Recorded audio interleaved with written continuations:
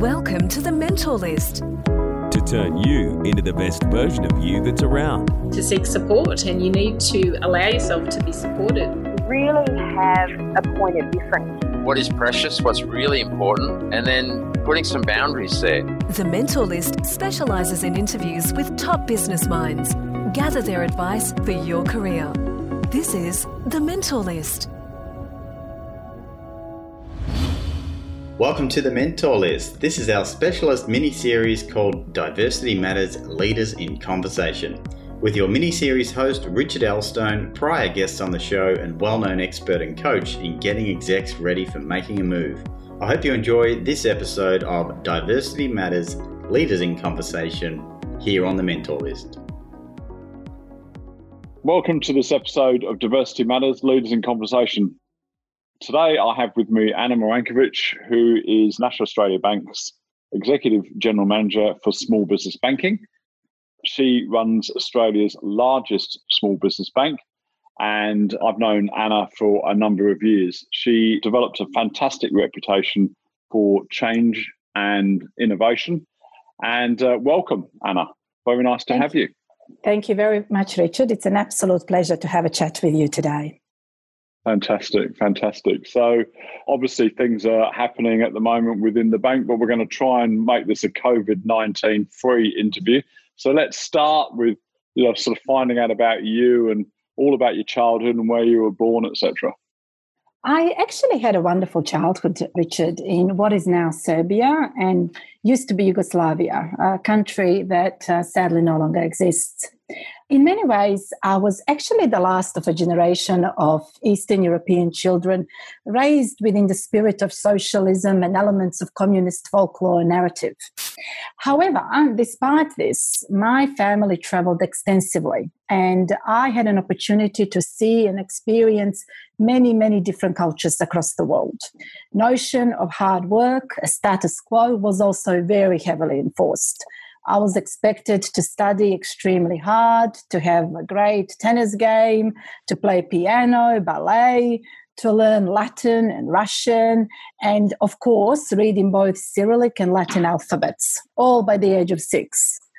So politics were also heavily debated in our household, and global events were dissected and analysed. This was a time of the fall of the Berlin Wall and all the things that were happening in Central and Eastern Europe. In those days, in socialist Eastern Europe in particular, children were expected to learn, listen, obey, and I do often reflect on how different my parenting style is now, although I can still be pretty demanding on my children. I would never have thought that, Anna. I would never have thought that. Oh, you have fantastic children, very talented children, but things change now, haven't they, really? Yes, when I was about 10 years old, civil war broke out, which really shattered indiscriminately every Balkan childhood, including mine. And as you can imagine, war is horrific on so many different levels. And I really do not think that one can empathize with its impacts unless you have lived through it. Gunfire and bomb shelters and lack of food, electricity and no drinking water were our day-to-day status quo. But I also had some luck on my side and was smuggled out of the country when I was 12 years old. And then I was incredibly fortunate to have an opportunity to study and live in Australia. But sadly, I did not see my parents again until I was an adult. Oh, how horrific. Yes, it was not very easy. No. So talking about your parents, though, from what you remember about them, what did they do before war broke out, etc.? What did they do? What did Dad do? What did Mum do? Well, I was actually raised in a family of politicians and academics whose ideas on equality, of opportunity and social responsibility were very deeply ingrained. And community really played such an important role. And there was this sense that everyone had to contribute to the common good. There was also this disinclination towards individual enterprise, which obviously I, as an adult, do not necessarily agree with. So I grew up believing, and still do, in the universal right to shelter, healthcare, and education for all. My grandparents were aristocrats that turned to Marxism during World War II, and then became politicians. My parents, on the other hand, were not political. Mom was a banker and now runs one of the largest hospitals in Serbia. And my father, now retired, was an agricultural engineer. They both worked full-time and had very active lives, which meant that my brother and I were often in the company of our grandparents. And that is really until the war broke out. Wow, okay, very good. So you've taken after Mum with banking. Yes, perhaps. This was her first stint in her career. Fantastic. So how did they shape you to the person you are today, Anna? That's a good question, Richard. And I suppose as you can glean from what I have already spoken about, I did indeed have a very interesting childhood, full of juxtapositions, a lot of privilege, but also some very, very challenging times. But I tend to focus on the positives in the journey. My early childhood was wonderful because it instilled in me a love of learning and vision of broad horizons. So now I can actually apply different lens and see the world through some different angles, perhaps. The war years highlighted that nothing should be taken for granted and that you never quite realize how strong you are until being strong is actually the only choice you can make. The refugee years and being separated from my parents and brother built up an enormous sense of resilience and adaptability, which has served me well to date. And I really think there is also this element of choice in life, regardless of your situation. But I also do feel this enormous gratitude that I was given another chance when many of my contemporaries in the Balkans had not. Fantastic. In those early days or a bit later on, was there anybody that helped shape you to where you are? Maybe an early mentor or somebody like that that's been important in your life? I'd definitely say my paternal grandmother. She was born in 1918 in a distinguished family, highly educated, was a partisan in World War II, and built up a really impressive political and academic career while raising 3 children. She was actually one of the first Yugoslav women to formally divorce, which is quite an interesting fact for those times in that part of the world. And she did that after her husband ended up in a labor camp over his choice to endorse Stalin and advocate for Iron Curtain.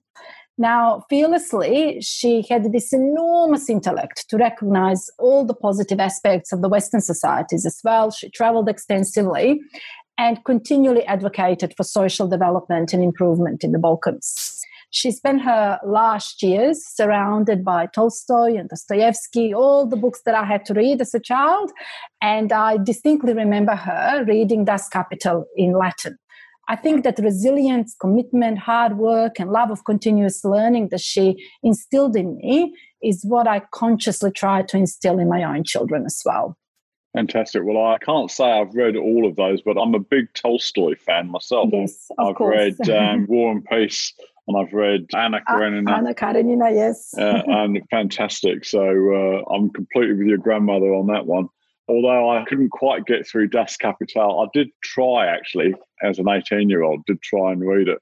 Yes, but I haven't done that. Back in socialist Yugoslavia, it was a compulsory read in primary school. So even if one wanted, could not quite escape it. Although not in Latin, we could read it in our own language. Oh, okay, that's all right then. So can you give us a bit of an overview of your career and the challenges you've faced in your career, Anna? Oh, Richard, I have had a wonderful career in banking, joining as a graduate some 15 years ago. Can't quite believe it's been that long, but it has. And virtually with each passing year, I was given an opportunity to work in a different role across every facet in the be it operations, or strategy, or technology, digital, innovation. And I was really blessed to have incredible bosses, managers, team leaders, and mentors who challenged me, gave me feedback that sometimes I did not necessarily want to hear, but also really held me accountable through the entire journey.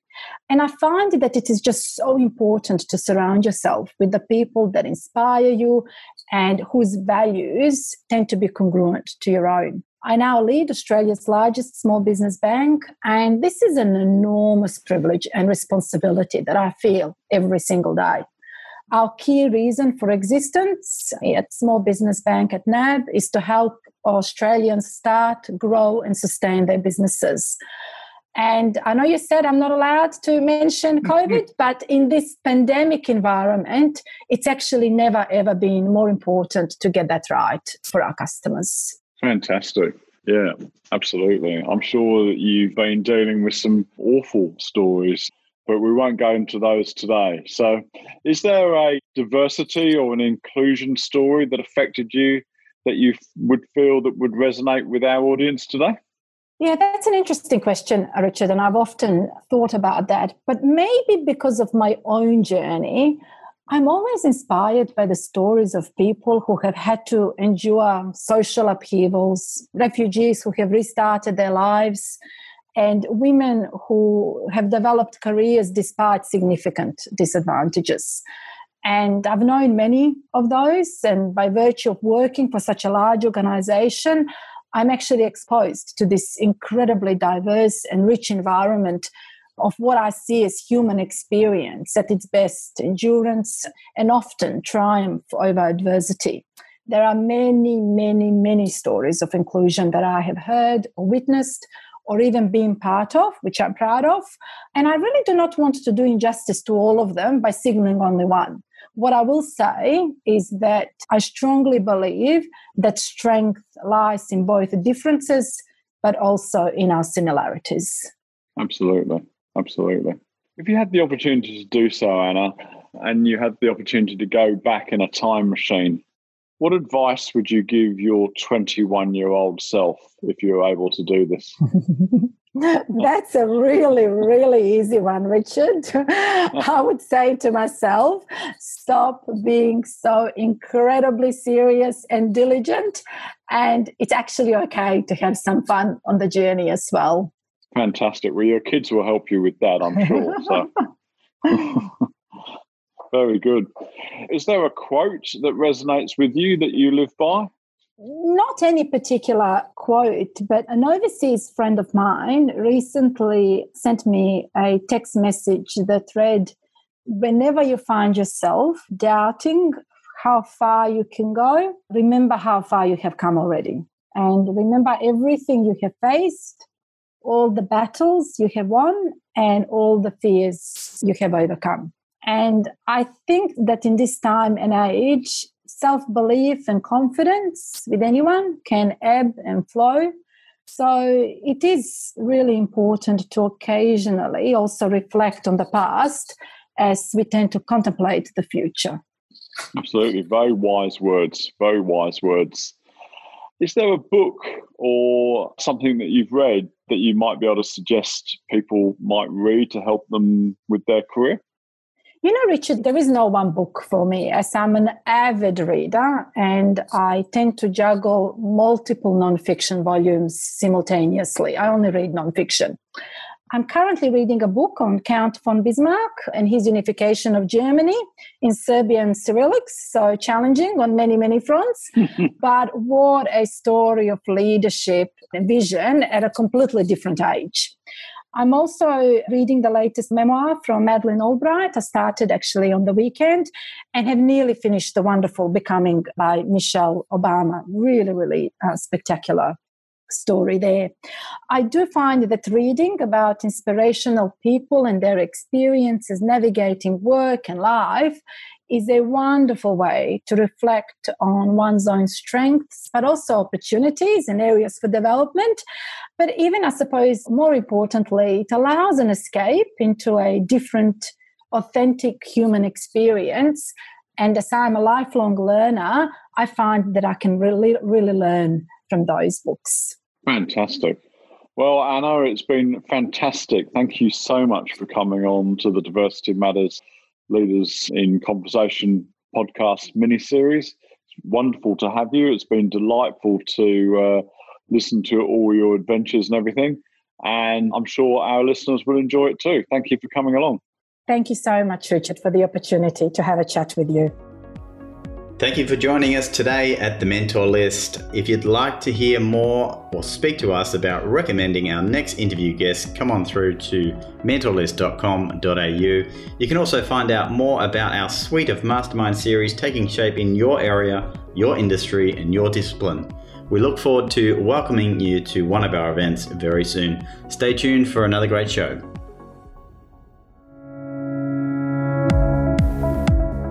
Thank you for listening to The Mentor List. If you like what you're hearing on The Mentor List, the best way to support the show is to just take a few seconds to leave a rating and/or comment over on iTunes. You can also find further information about this show and links to further episodes at mentorlist.com.au. Until next time, this is The Mentor List.